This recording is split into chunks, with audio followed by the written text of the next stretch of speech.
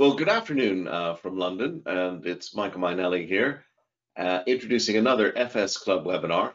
I'm always delighted to get to introduce these and to chair them because we learn so much. And today we have a dear friend of ours, a friend of many years, a critic of many years, John Spain. John's had an illustrious career which you've read about, including with the UK Actuaries, but he is currently the blog writer of Discrete, and that's his blog where he is trying to get us all to think deeper, harder, and more meaningfully about our uses of the discount rates over the years. Now, you'll know me, Michael Mainelli, one of the directors of Zien, and I'm only able to introduce these webinars because of the tolerance, as I like to say, of our sponsors. And tolerance is a good word. They let us range widely, freely across technology, economics, and finance. And the discount rate is certainly one such issue. Many of you may recall that just over a decade ago, people were lamenting the scale of the discount rate and its applicability to technology, economics, and finance in the shape of climate change. Nick Stern's review, published in 2007, indicated that were society to spend about 1% of GDP on ameliorating or eliminating carbon emissions, we could save the planet. He later revised that to about 2%. Well, that was definitely a macroeconomist approach to life. Take a problem and whisk it away with a 1 or 2% discount rate issue. But people then said that the discount rates were too high to take account of these longer term issues. Guess what's happened? Well, the last decade, as we know, discount rates, at least the nominal ones that we use in financial analysis, have been close to zero. And we don't see ourselves making any better longer term decisions. So John's going to explore that with us today. Before we get underway, 3 quick points of housekeeping. Firstly, yes, this is being recorded. Secondly, yes, John's slides are available. In fact, they're already up in the on the website. And third, and most important, John is really inviting questions. That's one of the great things about this webinar series is we spend half the time talking with the presenter about their thoughts on it. In this particular case, please do use the GoToWebinar question facility. I'm here with you. I'm not on WeChat or WhatsApp or Zoom or whatever. I'm here with you today, and I would encourage you to feed those questions in. John will be sent all of the questions with your email attached as they come in.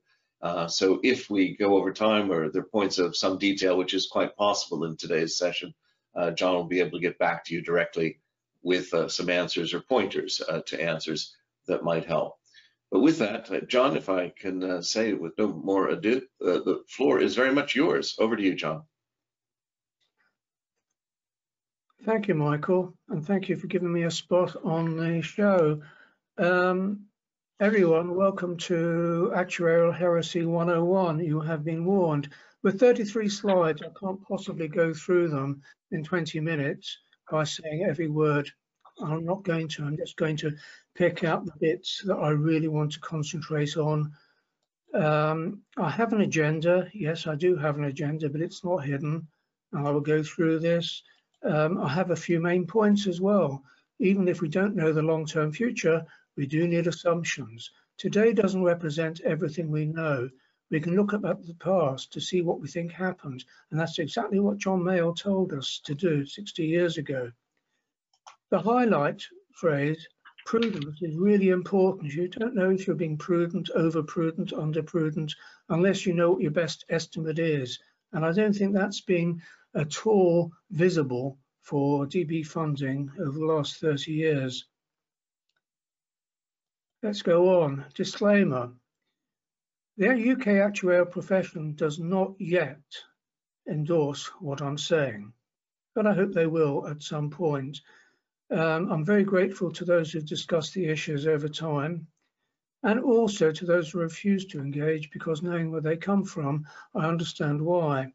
I am criticising the framework within which pension scheme actuaries and the pensions regulator are forced to operate. Why does it all matter? Well, from a DB pensions matter, there's a hell of a lot of money, 1.7 trillion as at 31 March 2021, a year ago, during which over 4 million private sector employees lost pension rights, valuable pension rights. DC doesn't really cut it. with most typical pension scheme contribution rates from the employer.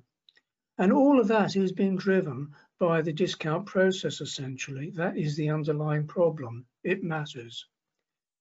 Following evidence is essential, and this is what we get from Gil Grissom and Nikki Alexander. We always need to know, check whether or not the evidence we have before us is complete, is it robust, is it reliable.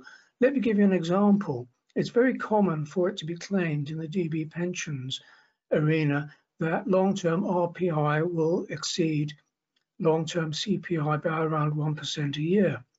If you look at, I've gone forward a slide by accident, but I'm still on the evidence piece. If you look back between 1975, when CPI first had some values, to 2021, look at 15-year periods, the average difference between the increase in RPI to the increase in CPI was 0.72%, which actually sounds rather like 1%. However, the standard deviation was 0.1%. So to get to the full 1% from 0.72% is 2.8 standard deviations. That is huge. 1% is not a very good description of what we're talking about. So moving on to the discount process, it's not new. But we don't live in an environment, financial or otherwise, where we can be sure what's going to happen next week, next year, next 20 years or longer. It's there. Mark to market is something else. The realistic appraisal of current financial situation is a phrase I picked up from one of my former bosses. And the real point is, mark to market is driven by traders, really. And that does not give us much information about future long-term trends. So we need to do something better than that. If indeed there is a long term, one of my former bosses, a different boss, said, you can't assume that there is one. And he's right, predators exist, and we need to know how confident they can be. Discussions are essential, hopefully open discussions. And so long as the agreed approaches are fully documented, that's fine. For the moment, I'm going to assume that we do have a long term upon which we can count. One of the discussion points, arguments over the last 20 odd years in DB pensions is whether or not there is an equity risk premium upon which reliance can be placed to give a better funding picture than just relying upon conventional index-linked gilt yields. If you look back over 1952 to 2021, you get an average of 3.5%, which doesn't look bad at all. Now, if I could see the audience, I'd ask one of you to look at the 12% point at 1974 and somebody else to think about the average and remember it was 3.56. Pick yourselves for that. But I mean, that looks good. But if you look at the later period, recent years, it hasn't looked at all nice at all.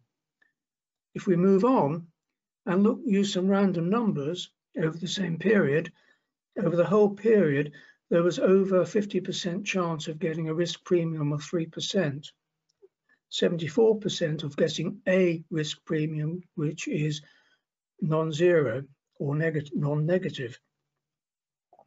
Much higher in the first part of the period and quite a lot lower in the second part of this period.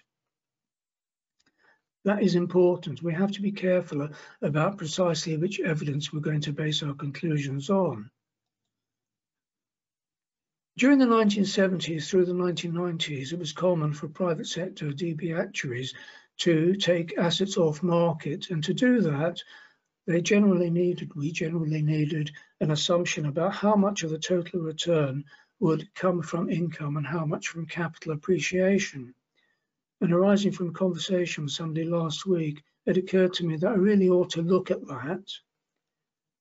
And you can see how variable the division it is. The income is the blue line and the capital is the red line. All in all, over the whole period, yeah, 50-50. isn't that far off, but has been hugely variable. Please note, this is based on the period 1962 to 2021 rather than 1952 to 21. And the reason for that is I didn't have the capital index alone for the previous 10 years. And if we rerun the average UK risk premium for 10 fewer years, you get a completely different position. If you look at the big yellow spot, you'll see the same 12% on the grey line on 1974, and that is the same line as we had 3 slides ago. It's just with 10 years missing. And the table is based upon the capital growth actually endured, supposed to be 50% of what it was, 75% of what it was, or all of it. And you will see that for all of it, the grey line, the 3.56 has gone down to 2.52%.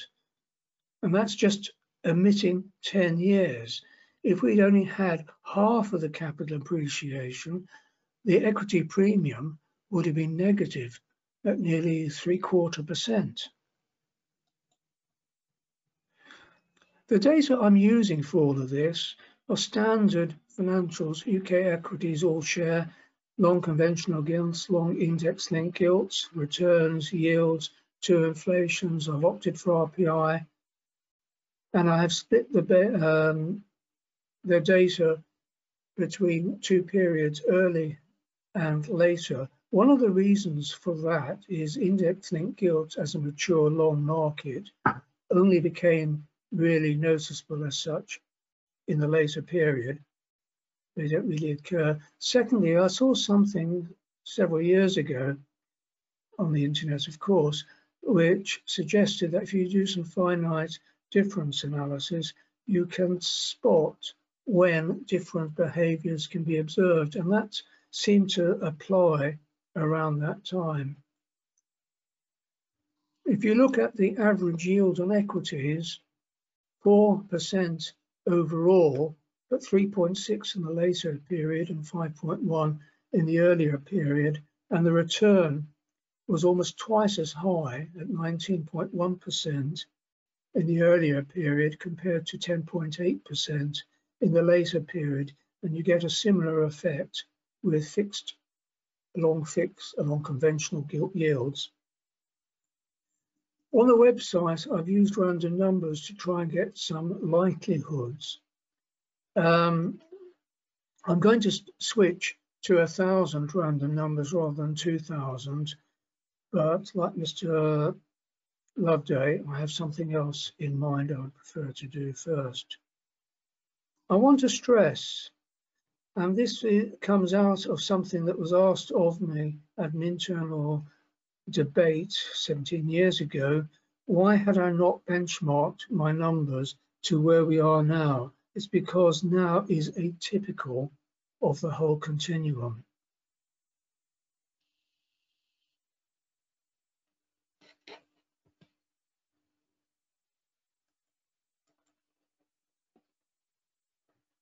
Assuming we have long-term ahead of us, and that we can use a discount process, how can we assess the discount rate that should be applied? The actuarial profession in the UK set up 2 working parties to look at this, or different aspects. The first one was about methodology and the second one was about financials. The second one was closed down very quickly before we had time to frame some recommendations. And I was lucky enough to be a member of both working parties. And the second one agreed that what I call the multiple approach had some potential for this. If you take returns as % a year over 15 years and divide that by the initial yield, that's the multiple I'm talking about, you'll see that for the whole period, equities in blue, 2.6. That varies quite considerably between almost 3 for the early period and 2.1 for the later period. it's not quite as variable as that for non-conventional gilts. This sort of approach does not work for index-linked gilts. So I've chosen initial yield plus 1% net of inflation. And this is really my large bugbear. Zien published a lovely confidence accounting report back in 2012, almost 10 years ago, and Simon Kahn wrote a brilliant Stapleton Actuarial Society paper exposing some of the considerable miscommunications that were floating about at the time. One of the things about single numbers is not only they not tell you anything about future uncertainties, and whatever we can be certain about, there are definitely some future uncertainties hanging around in the air. They don't say what that single number actually means. We need to do better than that. If we knew the future, it would be great, but we don't. And I will repeat that prudence can only be identified from the best estimate. Saying that the valuation report includes what happens if you go 0.5% up or 0.5% down doesn't really help if you don't know how strongly based the middle one is. I've always loved the fudge, judge and bodge quotation from Stapleton in 1999. And there has been an element of people not being quite sure what to do. We need to be more strategic than tactical, so long as we can credibly believe we have enough time. So here is my thought experiment. Can we cope with simplicity in a mark-to-market world? There's a business being set up. We will do annuities for 15 years, £1,000 in arrears.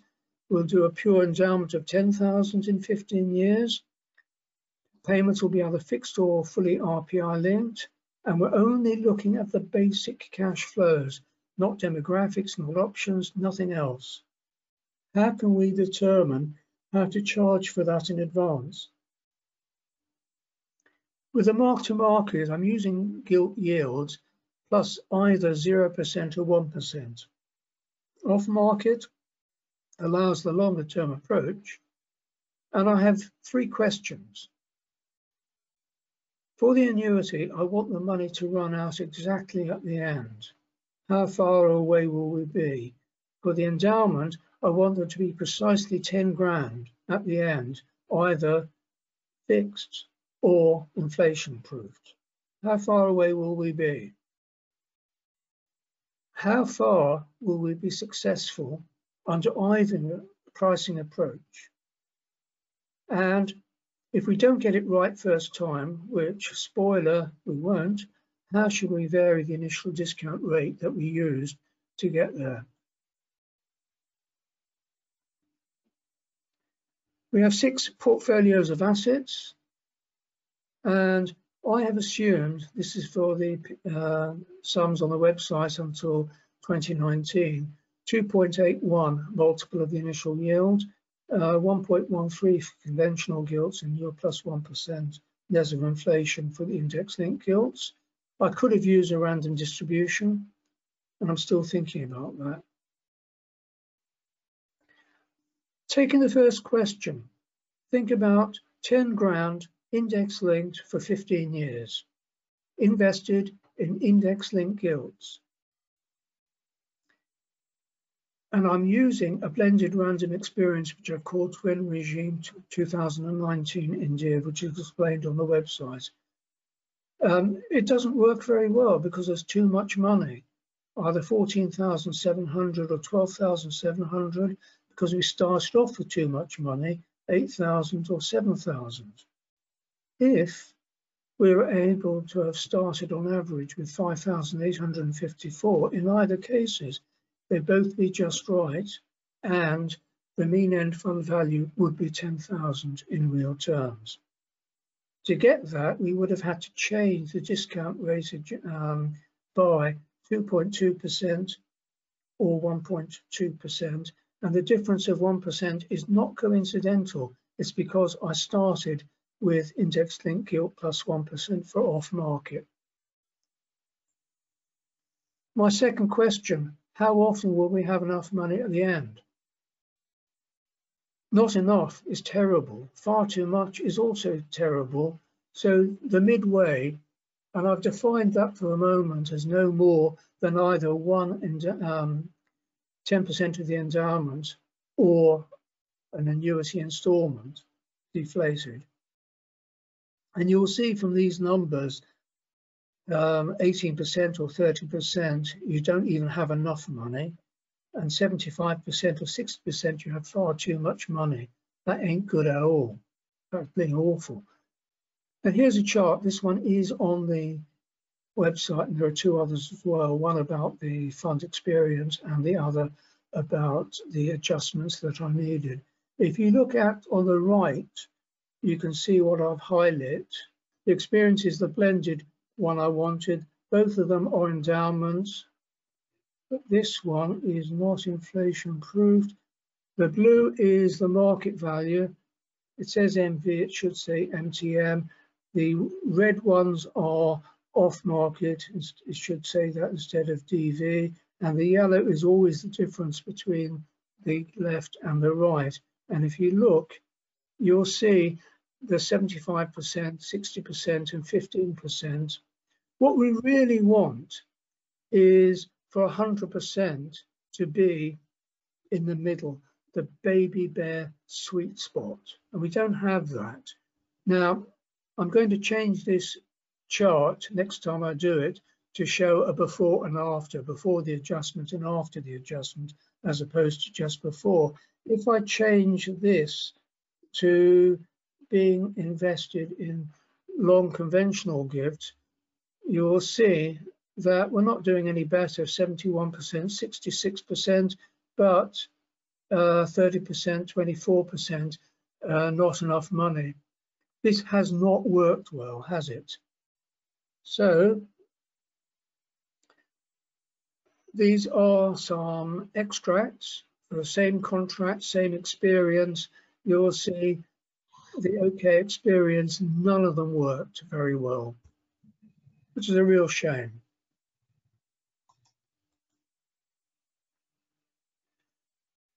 Now I'm turning to the third question. By how much do we have to change the initial discount rate? If you extend the data by a year, it doesn't make a huge amount of difference. If you compare either the end of 2018 or the end of 2019 with my chosen blended experience, it's quite different. And if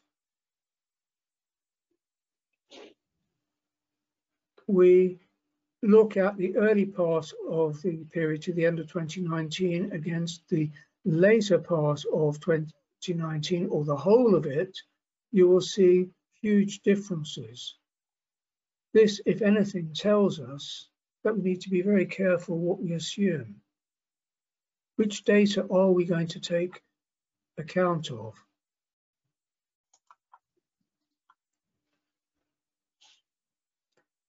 The headline says it all. Using the discount rates, what so-called proven discount rates, had a hugely severe DP economic impact upon private sector sponsors. I reckon over just under 10 years, 100 billion was misallocated in the UK. I wish ONS would restore the MQ5 series, and then we could actually follow it on. But this was colossal. That is real economic damage, and possibly explains some of the lack of productivity that we've had. The discount process is not robust. It's tactical rather than strategic. And yes, it was all we originally had back in the 1770s. Right through perhaps to the 1970s, we've gone on beyond that. Fake news, it's a wonderful phrase, and I think it's actually appropriate. If you have a long-term project, and it needn't be purely financial, as in DB pensions, it could be some sort of construction contract, we shouldn't be using discount rates alone. If we can't do simple stuff, how can we possibly claim that we can do complicated stuff? Over the last 20 odd years, what we've really had is a playground argument. My discount rate is better than yours. We need to grow up, because that is really Mrs. Doyle going on and on with a twin sister. It doesn't work. We need to grow up. We need to move on. Can we please do that? I think I've probably come to my 20 minutes, just about, no, just beyond. So I think it's your turn now, please. What questions do we have? We can go back to different slides if that helps. John, that's super. Thank you very much for that. It's a complicated argument. I want to unpick just a little bit of it. Folks, please do type your questions into the GoToWebinar facility. I'll feed them in. But just to get started, John, with some things I think are going through people's minds. Firstly, you said that 100 billion was misallocated. Just to help us, where did that go? It went into pension schemes. I'm saying that's 100 billion more than was probably necessary. So in that sense, it's misallocated. It's gone to the wrong place. Yeah, and in an economy of 1.4 trillion, that's pretty important. Yeah, so yeah, got it. Okay. The second thing is, if I've got your argument properly, you're saying stop relying on the discount process, overly simplistic, and your point there that my discount rate's better than yours, back and forth, and we're playing with it. But you then sort of say, if I'm going to stop relying upon the discount process, I want to look at things like cash flow as the key elements, liquidity. I want to look at it in and around. I'm about to make a category mistake here, I can tell. But if I had to pick one of those, which is kind of your argument is I shouldn't, what one would it be? I want to concentrate upon cash flows and make sure that liquidity will be there, because one of the things that discount process does not do is indicate when you've got a liquidity problem. Okay. I'm not sure if I've understood your question properly, Michael. No, that was absolutely spot on, John. I'm just trying to get a handle on when you give people too many measures, then they fall apart and they pick the one that's convenient, which is equally bad. If you give them too strong a discipline that doesn't have solid underpinnings, then we fall into these mistakes that you've highlighted. I've got a question here from Hugh Purser, and it's looking backwards, John. Is there a correct discount rate, at least that could be calculated on the historic cash flows? Or can we look backwards and see that was the right discount rate? We just didn't know it when we started the series. That reminds me of Con's CAR, which basically is analogous to that. Con might want to comment. I don't think that actually helps you, because I'm worried about what's going to happen in the future. We might have got something right in the past over the last 10 or 15 years by luck rather than judgment, but what's it going to do over the next 10 or 15 years? Mm-hmm. I could see a few forensic situations where I might wish to have had a guess, but yeah, I do get your general point. I'm trying to look ahead. Hugh was also wondering if you wouldn't mind just going back to your slide 23. Actually, we've got that. I'm just asking Peter and Sasha if you can go to slide 23, please. Just leave it up there. While we're going back to that, Dennis Leach has a question for you, John. Are you fundamentally criticizing the concept of the time value of money or just the discount rate? I think I'm probably fundamentally challenging the time value of money as measured by a discount rate. Okay. That's a bit of a cop-out, actually, now I hear myself say that.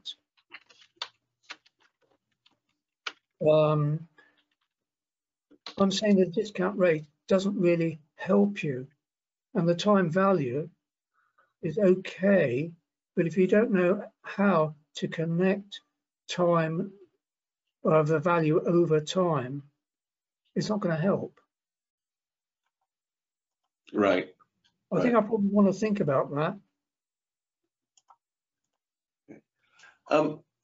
You also mentioned, John, there was a hugely severe defined benefit economic impact in one of your slides, and about this miscalculation. A number of people would say, well, so what? It was prudent. We had more in pensions than we needed, and that was sensible. Whereas you would have positioned us in a slightly, it's a loaded word, riskier situation, or certainly closer to the line. But how might you respond to that? Well, I'm saying it was over prudent. It was excessively prudent. We saw the last slide that I can actually see at the moment is the chart where we saw 60 to 70% or even 80% with way too much money. That's 32, I think. But I think somebody wanted 23, which that isn't. The slide numbers seem to have come out. Yes, they seem to have for some reason. I'm just asking Hugh to come back to us with which slide and all. But while we're pursuing that, Hugh, if you wouldn't mind just typing in which slide it was, so that we can be sure we're on the correct one, and then your question there. But meanwhile, John, you very kindly mentioned 23 is the first of the Simple Financial Contract series of 9. Good. Yep. Simplicity in the mark-to-market world. So, was there a question on that slide? Yes, that's the one. What was the question, please? Yeah, Hugh is just typing his question in, and we'll come back to that. We'll hold on this slide. John, you very kindly mentioned some of the work that had been done by Joshua Ronan and Zien and a number of others, CISI and ACCA, on the idea of using ranges more often, and I appreciate that. But we came under a lot of criticism that our system was too complex, and it was better to kind of lie to Aunt Agatha with a single number. People might make the same criticism of your proposals to be a little bit looser on just the discount rate. How might you respond to that? I'm quite sure they will. On the other hand, that doesn't make it wrong. I keep on thinking back to being broadly right is better than being precisely wrong. One number cannot capture very much. In fact, it doesn't capture much at all. I would like to know, if I were a sponsor responsible, and by the way, please remember the history of DB pension schemes. In most cases, employers set them up willingly. They didn't have to, except in certain situations, either to get a reduced NI contribution rate from 1978 onwards under CERPS, or if they were taking on public sector staff under some sort of TUPE exercise. In summer 2003, I think it was the 8th of June, the government changed the rules very quietly and fast. They made the regulations without any consultation, saying that a solvent employer cannot walk away. And ever since then, the ratchet has gone up and up and up in the interests of, quote, prudence, close quotes. I think in 10 years' time, the buyout companies are going to be rolling in it, and because they're insurance companies, they will be limited to how much they can pay out in dividends, but they can take their time over it. But an awful lot of the money that sponsors willingly or unwillingly paid in will have gone through that route because we wanted to be prudent. Not a question of running necessary risks or unnecessary risks. It's a question of being better informed. How likely is it that this will be okay in 15, 20 years' time? And this sort of calculation is now practicable. Okay. So I understand the criticism. I just think it's misplaced. But then I can remember pension scheme trustees who didn't actually understand what an average was. Yeah, having been on a few of those trustee panels, I've been there too. We've got a few points here. Hugh asked to bring us back to this slide. This refers to his earlier point of, is there a correct discount rate looking back? And he would like to draw your attention to your final point on this slide: how much is initially needed to fund basic cash flows. And basically, he's asking, is there no benefit from studying this historically? And I kind of have some sympathy with you here. Surely we should be going back and looking at it, maybe not using the same method going forward, but does it not help to teach us something? It's possible my last line is ambiguous. What I'm saying is, how much do we need at the beginning? And how can we calculate it going forward from then? So at time zero, I'm saying I'm looking for mark to market at the index-linked gilt yield, and I'm using that as my implicit discount rate. And that tells me that for 15 years, I should discount at that, and that's going to give me 8,000, I think it was, 8,100.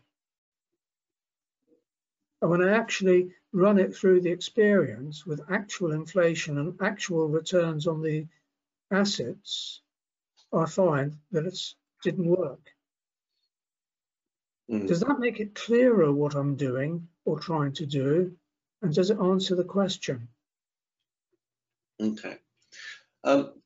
Chris Giles makes a point that overprudence is a public policy issue, as Treasury is paying through extensive tax relief on the employer contributions. So this overpayment is also important, I think, from a taxation point of view. So I guess he's quite in agreement with you, but anything you'd like to comment on there? It's all very well to say that they're getting some financial benefit. On the other hand, it's costing them real money because they still have to put up the rest of the money. And I don't think it's Treasury's role to say that we're giving you tax and therefore we want you to put the money in unless there's a good reason. And I'm saying that to be over-prudent is diverting assets away from possibly more useful avenues without necessarily prejudicing the members' interests. The pensions regulator don't want to be in a position where they're going to be blamed, perhaps, for not making sure that XYZ pension scheme was fully funded. I mean, the idea of full funding within a private sector context is quite strange, because if you take that out as a boundary condition, then there is no reason why a solvent sponsor can't just roll it on and pay it up. Obviously it needs control in terms of how much is in the fund, but you don't need everything in the fund right now. I have a kind of a question for you that's, is any of this feasible at all? Just bear with me for a second, but you pointed out in one of your slides that we really needed to have enough time to recover. I think you said sort of we're looking at periods of 15 years or more as the sort of idea, so as long as we credibly believe we have enough time, say 15 years or longer. And I kind of get that. In 15 years, you could do almost anything is one argument. But another argument is that we have set up these pensions. Somebody comes into a pension plan at the age of 18 even is possible. They're popping out at 65. And then we're trying to forecast what they need to take out, and longevity, et cetera, it's almost like too long a period of time. Would any tool work? And then a supplementary question to that is, what about approaches which would, at least in pension terms, as opposed to the wider discount rate terms, in pension terms would say, well, I'm only actually going to let you retire in a year or two from now with a pot, and then I will guarantee you that payment. So in other words, we're reducing the longevity risk in the pension system. One point I haven't made, I took it for granted, is longevity and other demographic stuff is far less important than the financials. Small changes in the financial assumptions can have huge impact. And yeah, somebody coming in at 18, retiring at 67, 68, it's a long, long time. So it's 50 years plus 30 or 40 years, allowing for a widow or widower. A very long time, but you're going to keep on reviewing it every 3 years. In practice, though, you won't find anybody coming in at 18 because almost nobody in the private sector has an open pension scheme. Everybody is 40 plus. Mm. Okay. But and the final, it is a very, very long time. Okay. And a final question for you, given the topicality of climate change and COP and all of that lately, and the fact that Nick Stern's review back in 2007 was seen as quite fundamental and used a discount rate approach. Any advice for those who are applying discount rates in the climate change sphere outside of pensions? I haven't got my head around how far that will have an impact on investment returns, and I don't think anybody has really published much on that, which is of help. For sure, looking back doesn't give all the answers. It does raise some questions, but it doesn't give all the answers. And the investment returns are going to be found in different places. Okay. Well, John, firstly, thanks so much for coming on today. Thank you for having me. A very complex subject, and it's one that I must say I had the benefit of seeing the slides in advance, and I too went through them twice before we started, and they are very, very helpful. You're raising, I think, a really important concern, one that we don't pay enough attention to, and so I'd like to thank you. I'd also like to thank our sponsors. You do let us range over quite a wide variety of topics. This is a highly technical one, but as John pointed out, it may be complex, but we do have to get it right, and we can get it right with the tools that are available today. We're not stuck where we were. We should be learning, and learning is what this is all about. I'd also like to thank you, the audience.